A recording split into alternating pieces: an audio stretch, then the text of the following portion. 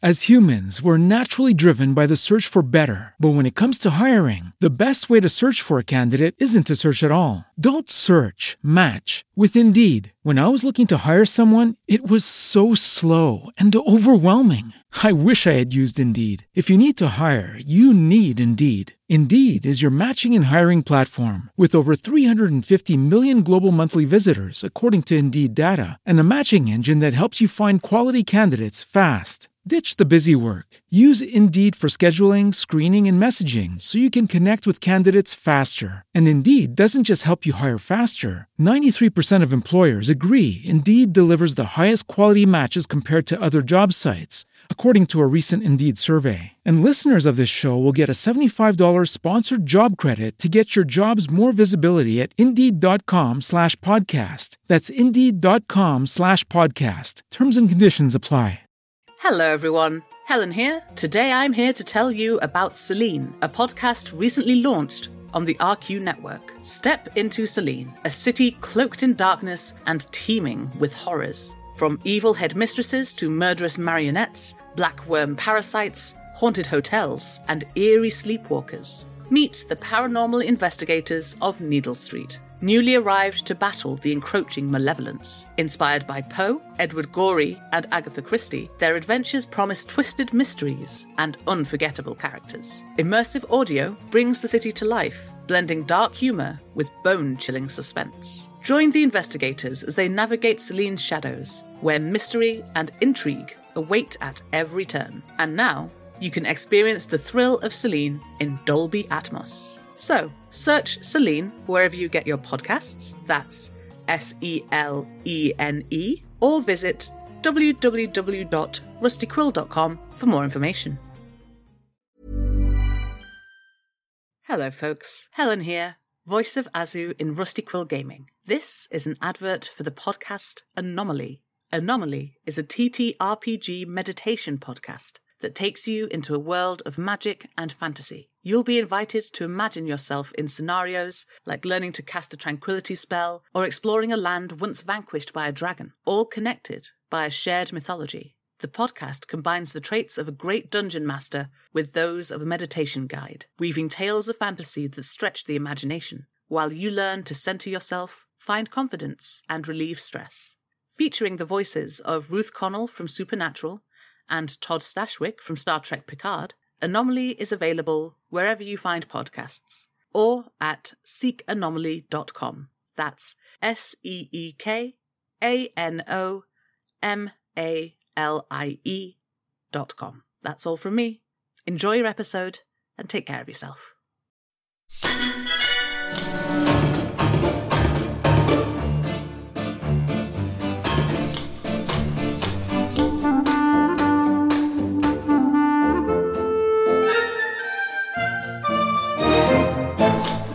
Hello and welcome to the Rusty Quill Gaming Podcast. I am your host and facilitator today, Helen Gould, and with me today I have Ben Meredith, Bryn Monroe, Lydia Nicholas, and our very special guest, Maddie Searle. Hi! Hi, Maddie! Hello! Lovely to be here. Lovely to have you. Maddie, do you want to introduce yourself to our audience? Yes, I am the lead editor on Stellar Firma, and I was also the showrunner for Inexplicables, the Patreon exclusive show. And I am a massive tabletop gaming nerd, so I'm extremely excited to be here. You're in some other actual plays as well, aren't you, Maddie? Yeah. Realms of Peril and Glory has just started up, in which I am playing a half-dark elf necromancer called Isadora Ravenwood, and my fellow players are just incredibly talented, and I love them so much. That is such a good name. I love it. Right, well, today we are playing a little game called The Quiet Year. It is theoretically a GM-less game in which we play a community for a year, going through various trials and tribulations, and at the end of the year, the Frost Shepherds come and everything ends. Now, it is our Halloween episode, so we may try and make it a bit spooky, but I anticipate japes and just, what's the other word that means japes and is funny? Fun. Yeah, we'll say japes and fun. It's very funny as a word. I've been doing a lot of cryptic crossword clues yet, and that's the sort of thing that would catch me out. I'm like, I suppose fun is a funny word. It's very like funny, isn't it? I was just going to say The Quiet Year is made by Avery Alder, and you can find out more about her at buriedwithoutceremony.com. You can indeed. I love Avery's games. She's made several role-playing games, and all the ones I've played, I've enjoyed immensely. So yes. I am genuinely looking forward to this. I feel like if this is going to be a spooky game, it'll be like a chill spooky. Like, a ghost. Okay. Kind of spooky. Right. The other thing about The Quiet Year, it is technically a map drawing game. And I know this is an audio medium, but we will be describing what we're doing.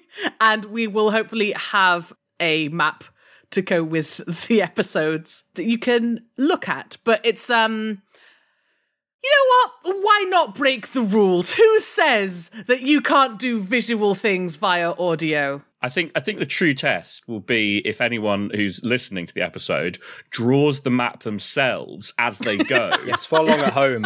And then you'll have a test. If we release our map at the very end, you can see how similar they end up being.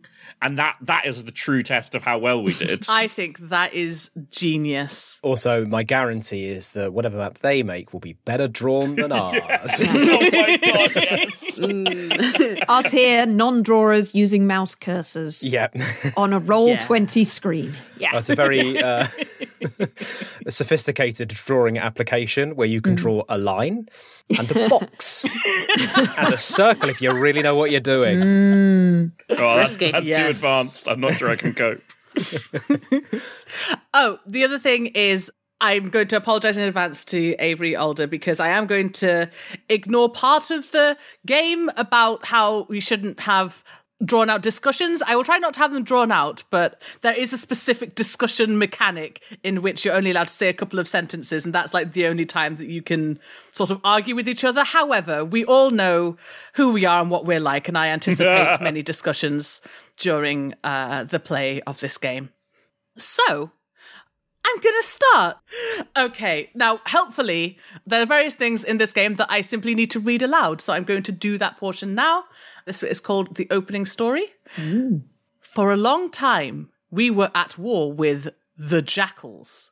Now, finally, we've driven them off and we're left with this. A year of relative peace. One quiet year with which to build our community up and learn again how to work together. Come winter, the Frost Shepherds will arrive and we might not survive the encounter. This is when the game will end. But we don't know about that yet. What we know is that right now, in this moment, there's an opportunity to build something.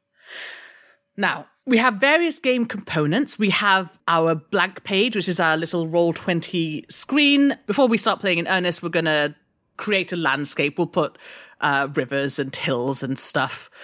We're not going to write words on it, though apparently common symbols are fine. So we'll just put a couple of, people flipping the bird. It'll be great.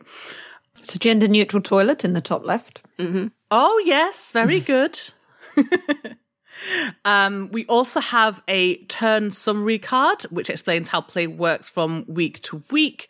It is essentially you draw a card, you do what it says on the card, and then you choose an action to do in addition to that. I've genuinely just clocked that it's a week because there are 52 weeks in a year and 52 cards in a deck. Like that's just sunk in. Which is that's quite clever. Very good. Yeah. Thanks, Ben.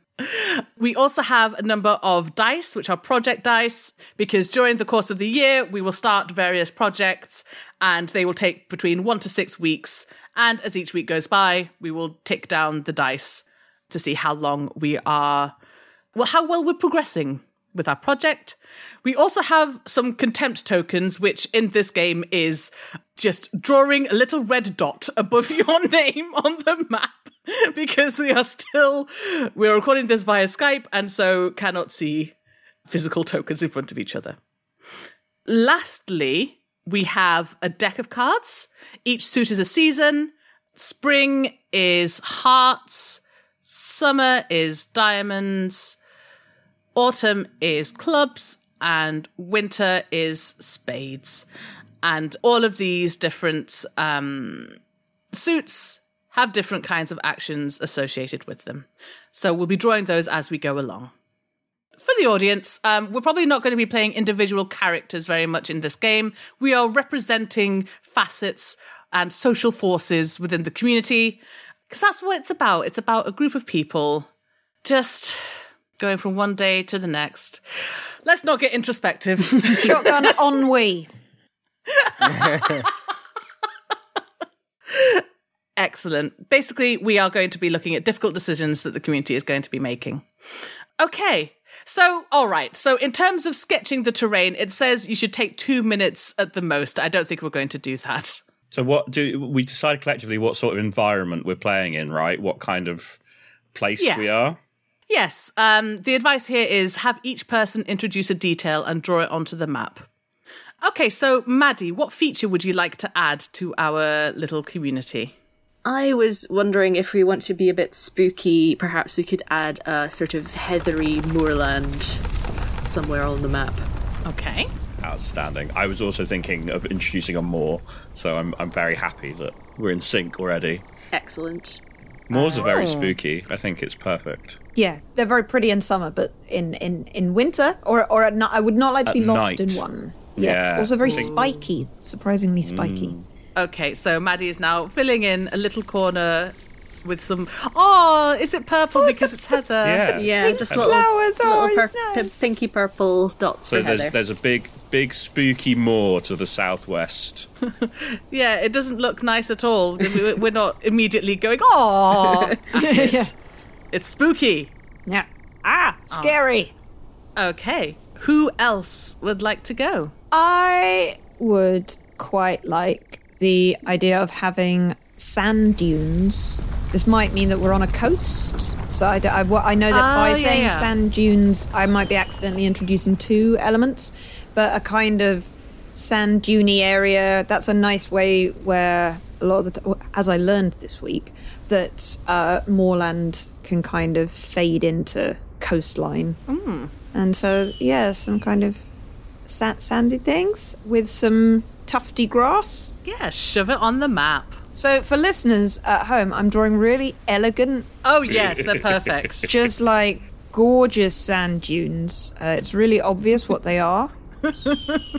That's With some some grass. tufty grass. So in the sort of south central area, we've added some sand dunes. Thinking about it, I think it'd be more fun, I think, than a lagoon or something, is to have maybe a dried up river that is kind of, so there's still a little creek that is kind of going through. Okay, I'm gonna take that and run with it. Yeah, because the feature I wanted to add was a brook. Cool.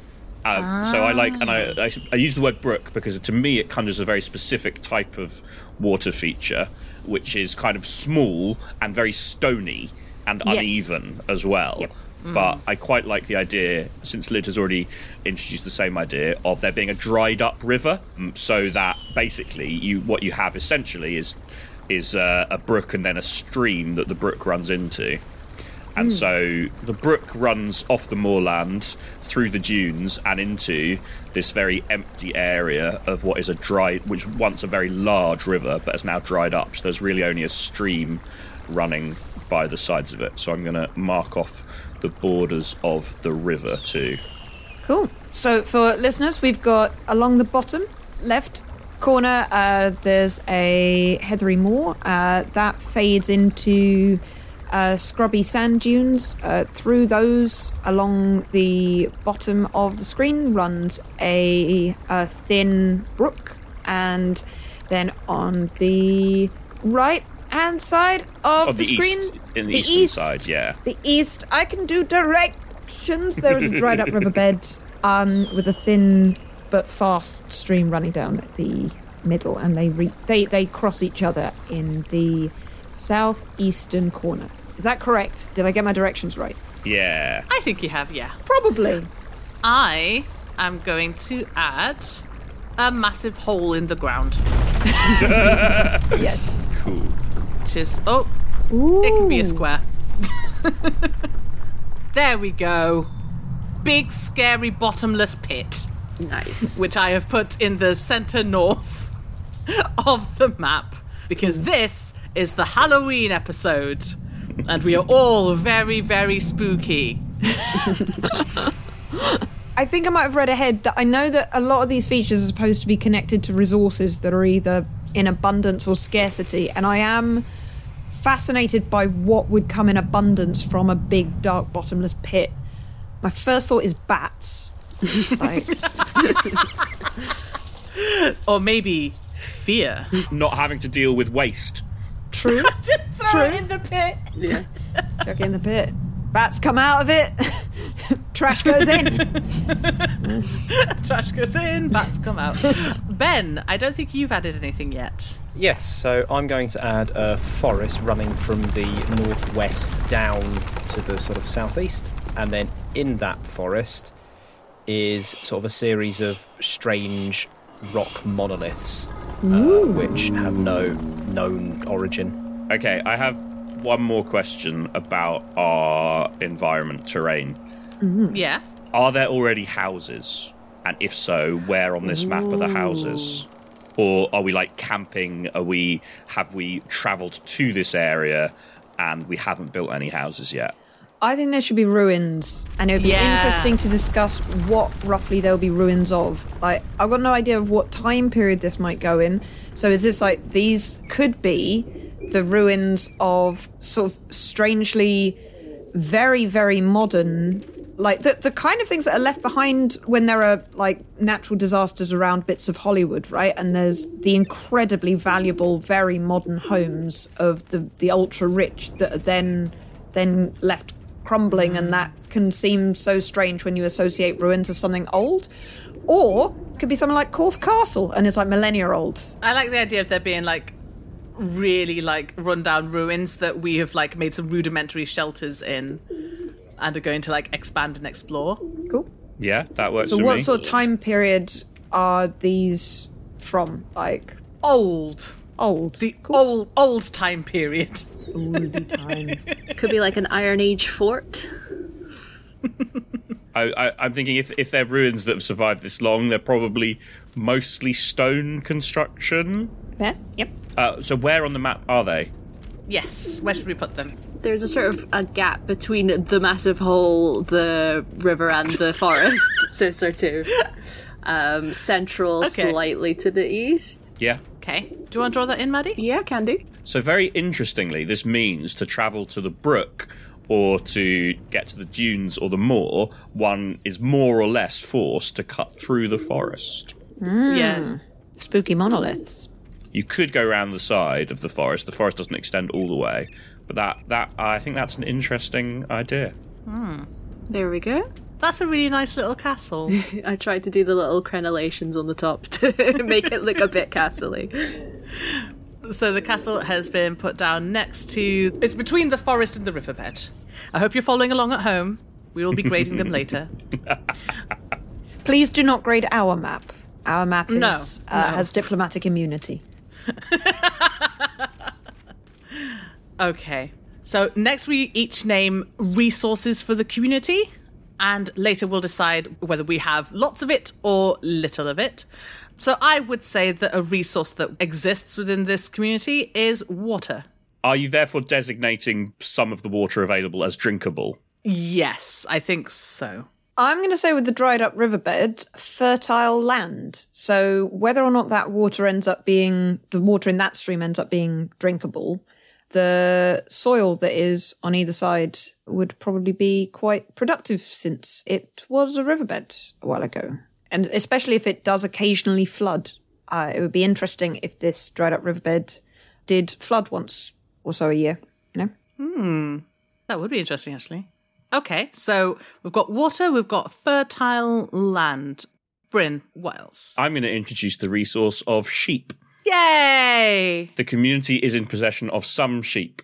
If that ends up being scarce, then it will probably be 2 or 3 sheep. If it ends up being abundant, then it might be a huge flock of sheep. Okay. Sheep, excellent. I don't know why that hadn't occurred to me to be a resource, but that is an extremely useful resource. Sheep are an excellent resource. Yeah. I will trade you 2 wood for them. Maddie? Speaking of wood, I think it probably makes sense to have one of the resources be wood since there is a forest. but it might be difficult to get the wood if it's very spooky in there. So we can see how that turns out. Yeah, and we can decide if it's good quality for burning or good quality for building or not, depending on whether it's scarce or abundant in that sense. Like, it might just be that it's wood that just doesn't work for most purposes. Yeah. If we decide it's scarce, even though there's plenty of it in that sense. Just too damp. Yeah. Terrible moist trees. Thin, damp wood, not really good for anything. Ben, what resource would you like to add? Yeah, so I think that I would like to add the resource a mysterious paste. Yes!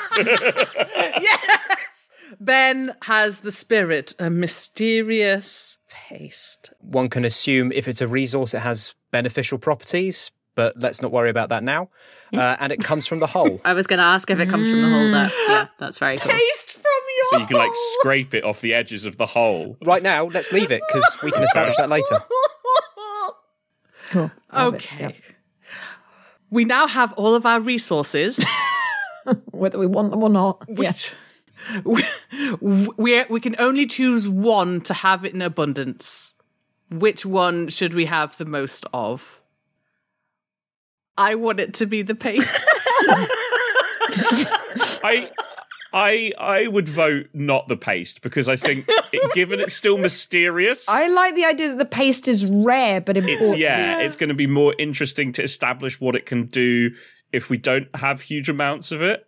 I was going to suggest that wood is the one we have in abundance. We've got that area of wood we've got is quite large, and that feels quite nice. Like, and that's another reason. Look, you know, if we've settled here, we've got all these things to some degree, but we've also got, you know, this wood that we can use, even if there are spooky monoliths in it. I think it would be nice if we just can use the wood. And who knows, personally. if we get too keen on the wood, what will happen? I'm sure one of the cards will give us an offer.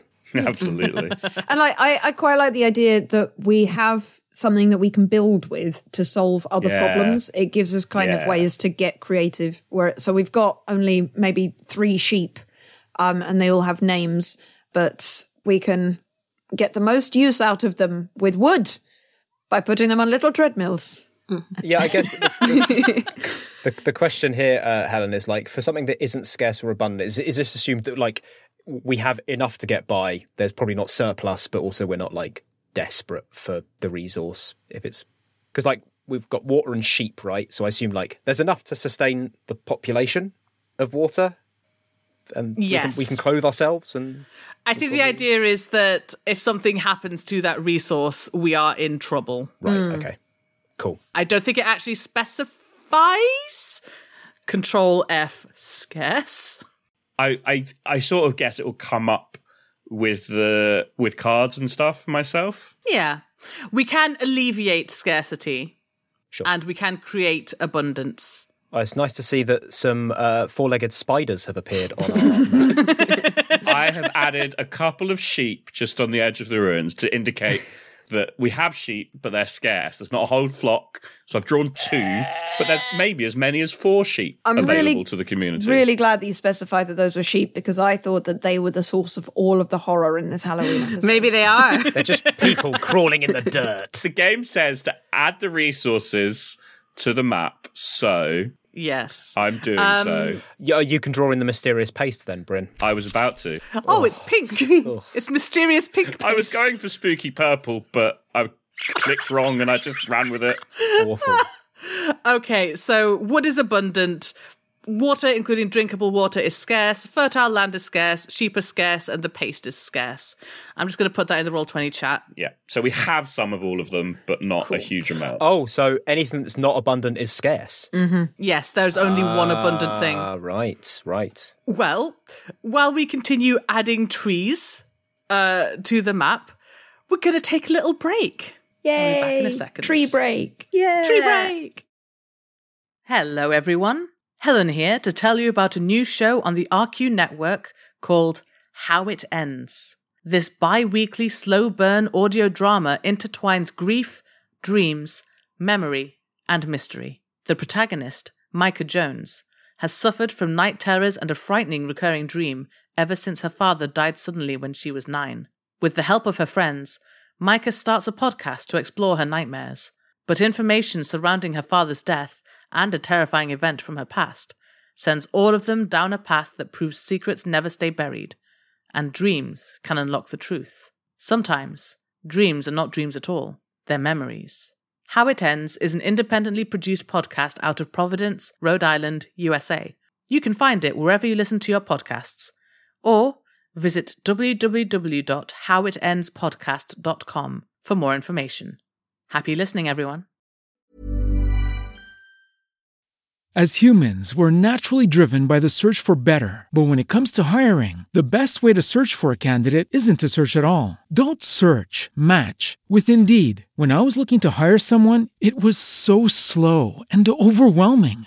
I wish I had used Indeed. If you need to hire, you need Indeed. Indeed is your matching and hiring platform with over 350 million global monthly visitors, according to Indeed data, and a matching engine that helps you find quality candidates fast. Ditch the busy work. Use Indeed for scheduling, screening, and messaging so you can connect with candidates faster. And Indeed doesn't just help you hire faster. 93% of employers agree Indeed delivers the highest quality matches compared to other job sites, according to a recent Indeed survey. And listeners of this show will get a $75 sponsored job credit to get your jobs more visibility at Indeed.com/podcast. That's Indeed.com/podcast. Terms and conditions apply. Shopify helps you sell at every stage of your business. Like that, let's put it online and see what happens stage. And the site is live. That we opened a store and need a fast checkout stage. Thanks. You're all set. That count it up and ship it around the globe stage. This one's going to Thailand. And that, wait, did we just hit 1 million orders stage? Whatever your stage, businesses that grow with Shopify. Sign up for your $1 a month trial at shopify.com/listen. And welcome back. Okay, so we have our little bizarre community complete with hole and sand and heather and castle and sheep that do not look like insects at all. Also, who's to say what sheep look like in whatever? This is not Earth. I mean, as far as I know, Earth doesn't have massive pasty holes. So who knows what the sheep actually look like? Okay. We are now going to move on to the next section, Chapter 3, Play. Each week in the year is a turn taken by one player. Okay, so this says we play moving clockwise around the table. I'm going to suggest that we play in the order I wrote us on the map. So it'll be Ben, Lydia, Maddie, me, Bryn. Just because we can all see that, and it's easier than me trying to remember when I look at the Skype call. So each week follows these 3 phases. You play a card, so you draw a card from one of the suit decks, read the text, and do whatever is on the card. You can adjust the dice if you have any projects going, and then you can take an action. So you can discover something new, hold a discussion, or start a project. Okay, so we start in the spring, right? Yes. So I'm going to draw a card from the spring deck. Okay, it's the 5 of Hearts. There is a disquieting legend about this place. What is it? Or alarming weather patterns destroy something. How and what? I think I'm going to establish a disquieting legend. I don't think I should destroy our resource immediately. It feels a bit early for that somehow, doesn't it? There is a disquieting legend that figures are seen on the moors at intermittent times. Nobody knows who they are, if they're real, what's happening, but they are often seen as figures of ill omen, that if you see them, perhaps you are fated to die, or somebody near you will fall ill, or that if you see them, some great disaster will strike your community. Ooh, okay. Are they seen at a particular time? Are they seen at night or at dawn and dusk, or...? Yes, they're seen at... they're seen during storms. Ah, cool. Ooh. Nice. Very good. Oh, also for the listeners' benefit, the cards also say, remember, draw the results on the map. So I'm drawing some little grey stick figures on the moor. Very disquieting. Okay. And would you like to take an action? I would like to hold a discussion And I think the topic is, what is our biggest priority? Okay, all right. Now, for this, each of us can play a different sort of facet of the community, but we only get to say one thing. Basically, we need to figure out a main point. So I guess we need to figure out who in the community is going to be represented in this discussion. I suppose this community has just come out of a battle, or like a struggle against the Jackals, right? Not that we know what they are. So, I don't know. There could be a kind of militia component who was instrumental in getting rid of the Jackals. There could be more civilian kind of branches of the community as well. Yeah, I wonder, I quite like the idea that we've just moved to this place too, and maybe there aren't that many factions in the community yet, and they will emerge through the course of the game, and so it can just be there are people expressing opinions in the community rather than like formalised factions, but certainly there are going to be people with a more militaristic sensibility if there's been a recent conflict, I guess. I think that we could, in the first couple of these discussions, I have, as Bryn's saying, let points of view emerge, and it might be something that comes out in the cards that if we want to then firm up, okay, so a few people have said this or that, and those try and let those factions solidify somewhat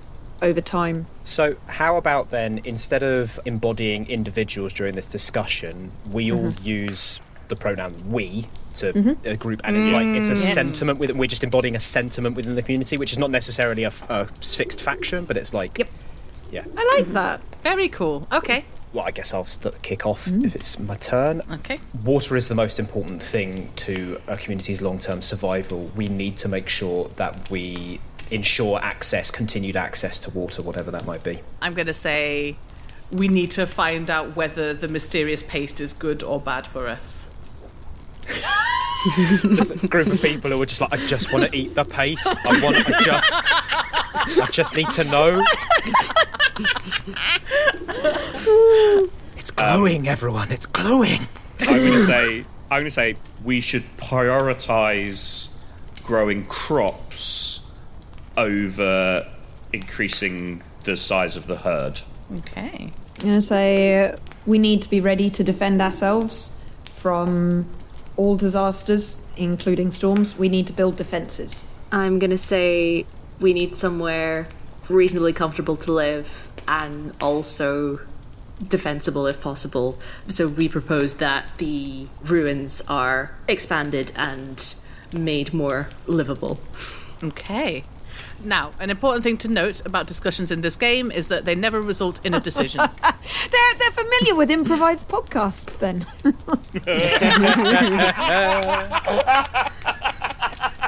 The rules as written say a discussion never results in a decision being made. Everyone weighs in and then it's over. This is how conversations work in communities. They're untidy and inconclusive affairs. Yeah.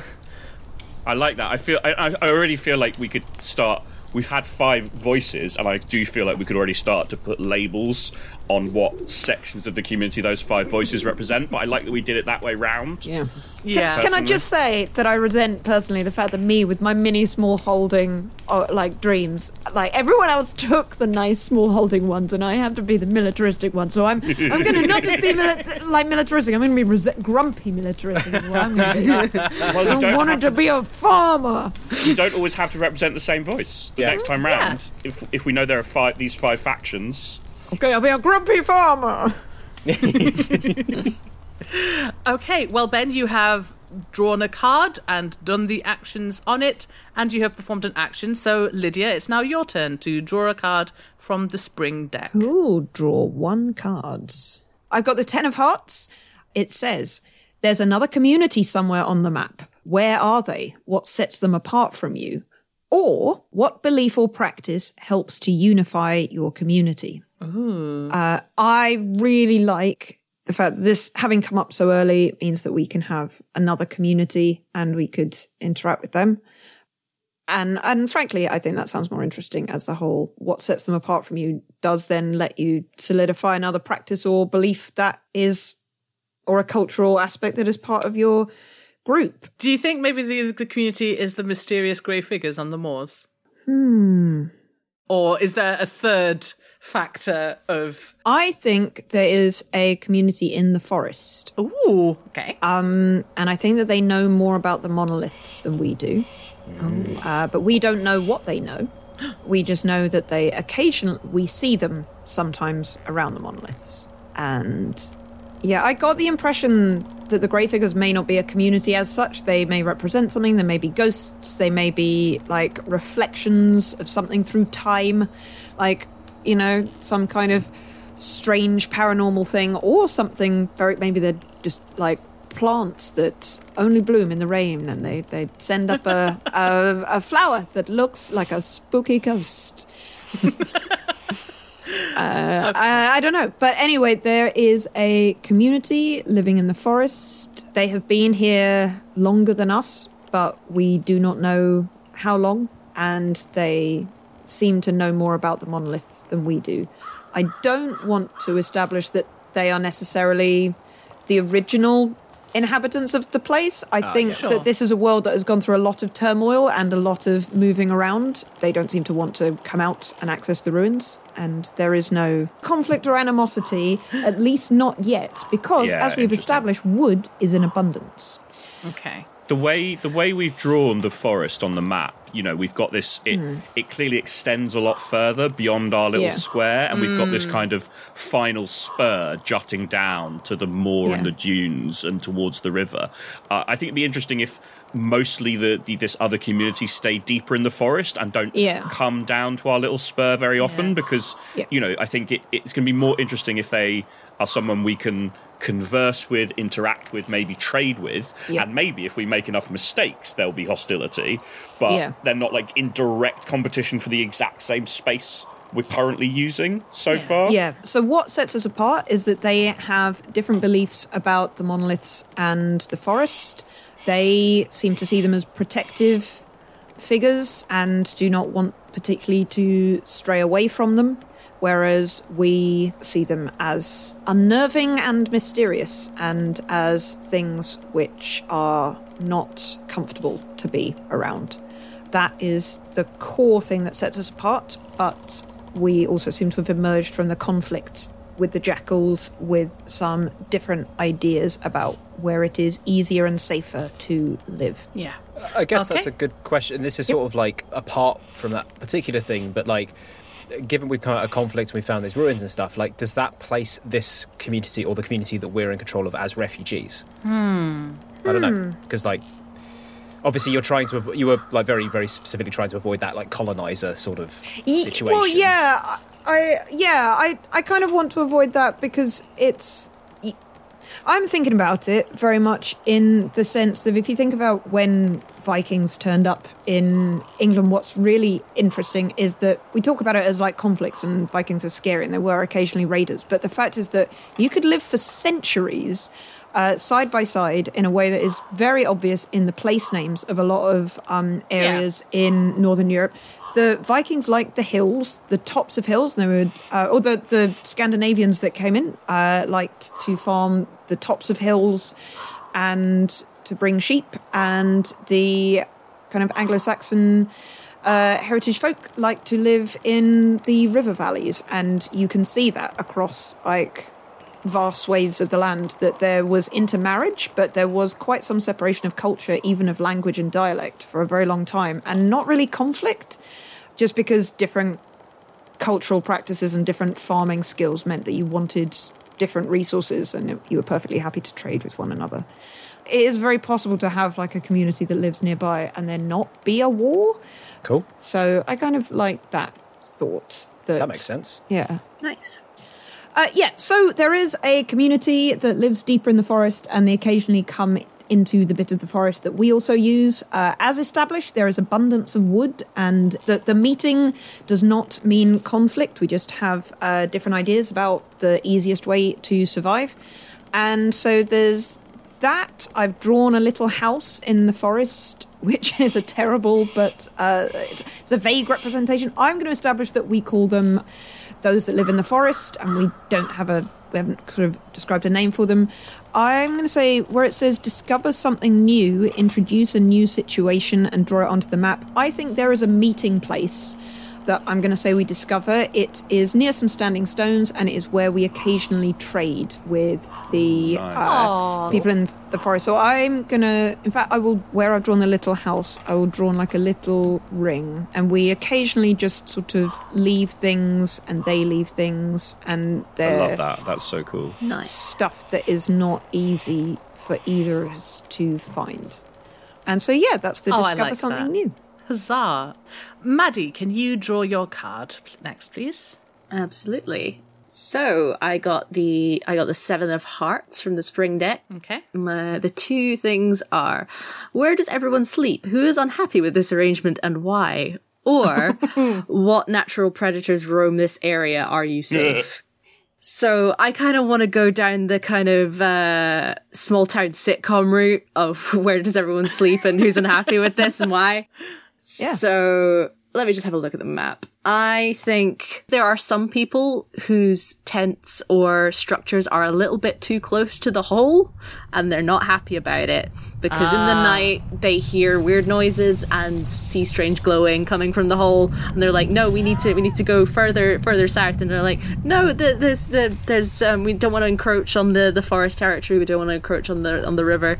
So yeah, I think there are some people who are not keen on being so close to something so mysterious and spooky. All right, then. Can you draw some tents near the hole? Absolutely. And while you're doing that, is there anything else you'd like to do? Would you like to hold a discussion, start a project, or discover something new? I would like to start a project of repairing and expanding the ruins for habitation. Ooh, that's a good project. Let me just have a little look. I think we just discussed how long we think that might take, and then you track how many weeks. Nice. I think repairing and expanding is probably 2 different projects. Yes, given that that's fair. every project has to be between 1 and 6 weeks, I feel like repairing the ruins to create more living space is more of a kind of chunkable thing. And if you then want to make another project later, which is expanding, that would be if that's my instinct, basically. Fair. Should you say that's 6 weeks for that? Okay. So, Maddie, if you get a die and you put it on the 6, and then as each person does their turn, you'll knock it down. So, on my turn, it'll be 5. On Bryn's turn, it'll be 4, and so on. Brilliant. Okay.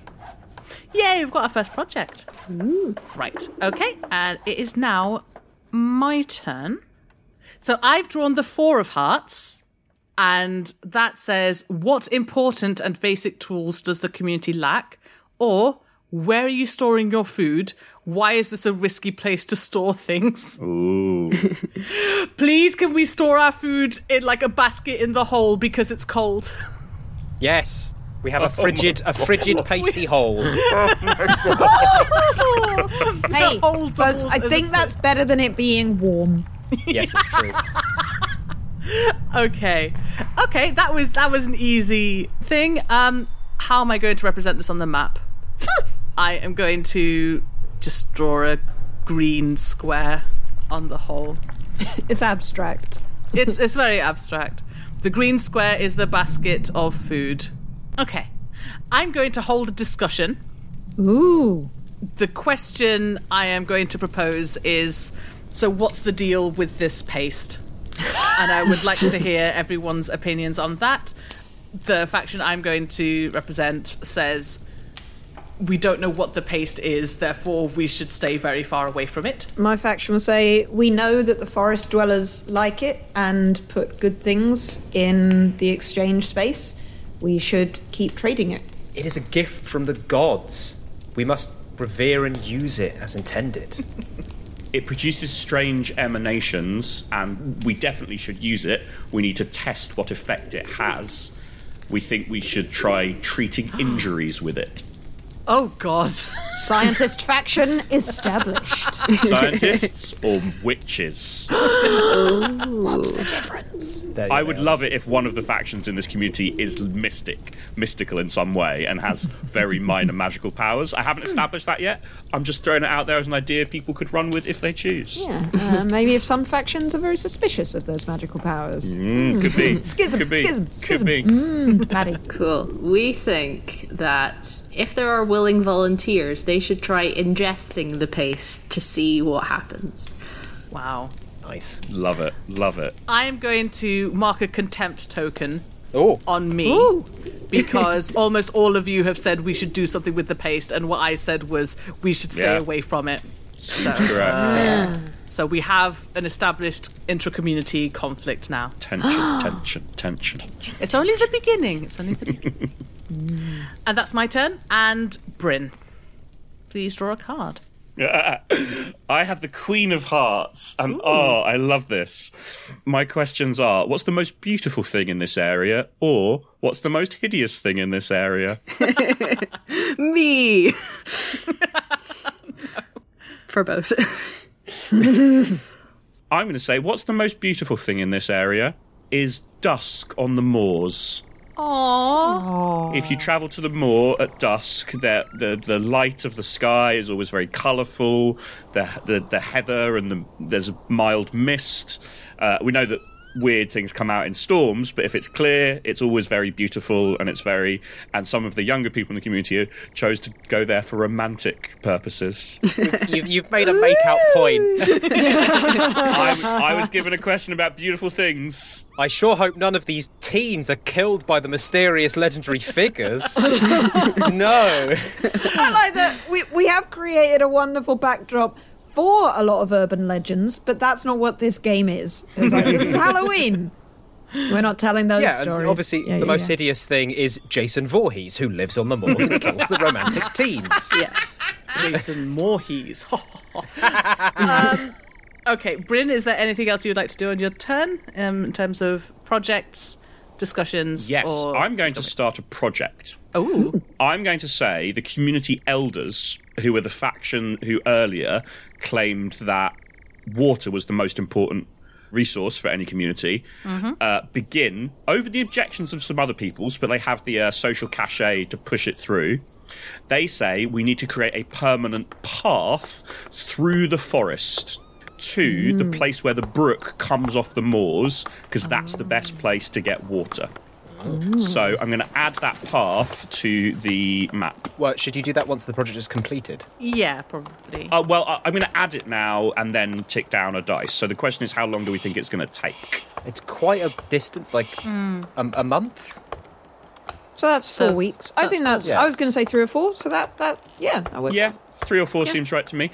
I say that there is a compromise, which is they don't kind of just cut straight through the forest in the most direct possible way, like to reduce conflict to some degree.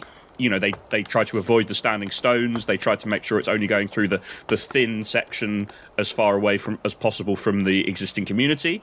But in some senses, this is going to create some conflicts because a lot of people think that this is not necessarily a good move in terms of, the forest dwellers or, the standing stones and that kind of thing. So to be clear, you're thinking about conflict within our community, Yes. not between the two communities. Yes. I think that a contempt taken should be token. It feels really weird for me to take one myself, but I'm saying that this is happening, but that not everyone is happy with it. But is that how this works? Do I just take one myself? Yeah, what do contempt tokens do? Contempt tokens. If ever you feel like you weren't consulted or honoured in the decision-making process, you can take a piece of contempt and place it in front of you. This is how we express disagreement or tension. Oh, so it's not that Bryn takes one, it's other people are like, Bryn's this... Yeah, so anyone who thinks that they wouldn't agree with the making of the path would take a contempt. I think that if I'm thinking of the people that trade with and are interested in those that dwell in the forest, I'll take a contempt token for the fact that they don't like the fact that the path is there. That they have always tried very much to either go around the forest where possible or not disturb it, because they are beginning to have beliefs about the fact that it should not be disturbed, except for the exchange of gifts. But those beliefs are not set in stone. Okay. I set my die to 4 for the completion of that path, and I'll tick it down through the turns.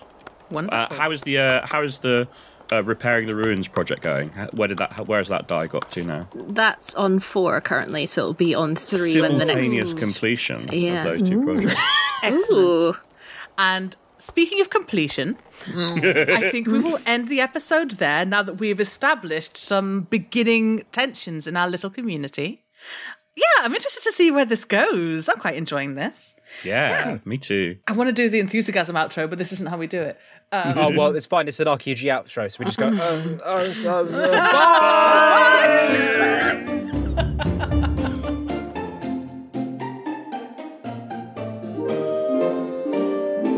Rusty Quill Gaming is a podcast distributed by Rusty Quill and licensed under a Creative Commons Attribution Non-Commercial Share-alike 4.0 international license. Today's episode was directed by Alexander J. Newell and produced by Hannah Preisinger. To subscribe, buy merchandise or join our Patreon, visit rustyquill.com. Rate and review us online, tweet us at The Rusty Quill, visit us on Facebook or email us via mail@rustyquill.com. Join our community on the Discord or via Reddit at r/rustyquill. Thanks for listening.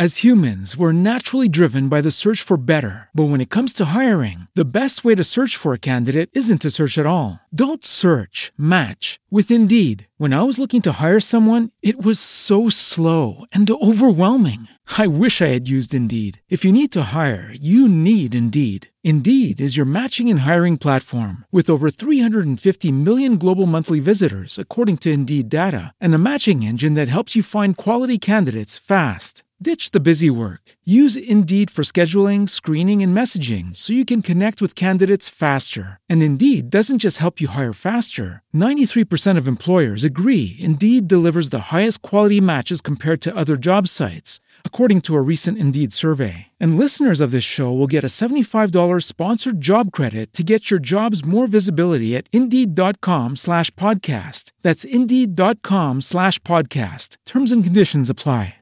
Hello everyone, Helen here. Today I'm here to tell you about Selene, a podcast recently launched on the RQ network. Step into Selene, a city cloaked in darkness and teeming with horrors. From evil headmistresses to murderous marionettes, black worm parasites, haunted hotels, and eerie sleepwalkers. Meet the paranormal investigators of Needle Street, newly arrived to battle the encroaching malevolence. Inspired by Poe, Edward Gorey, and Agatha Christie, their adventures promise twisted mysteries and unforgettable characters. Immersive audio brings the city to life, blending dark humour with bone-chilling suspense. Join the investigators as they navigate Selene's shadows, where mystery and intrigue await at every turn. And now, you can experience the thrill of Selene in Dolby Atmos. So, search Selene wherever you get your podcasts, that's SELENE, or visit www.rustyquill.com for more information.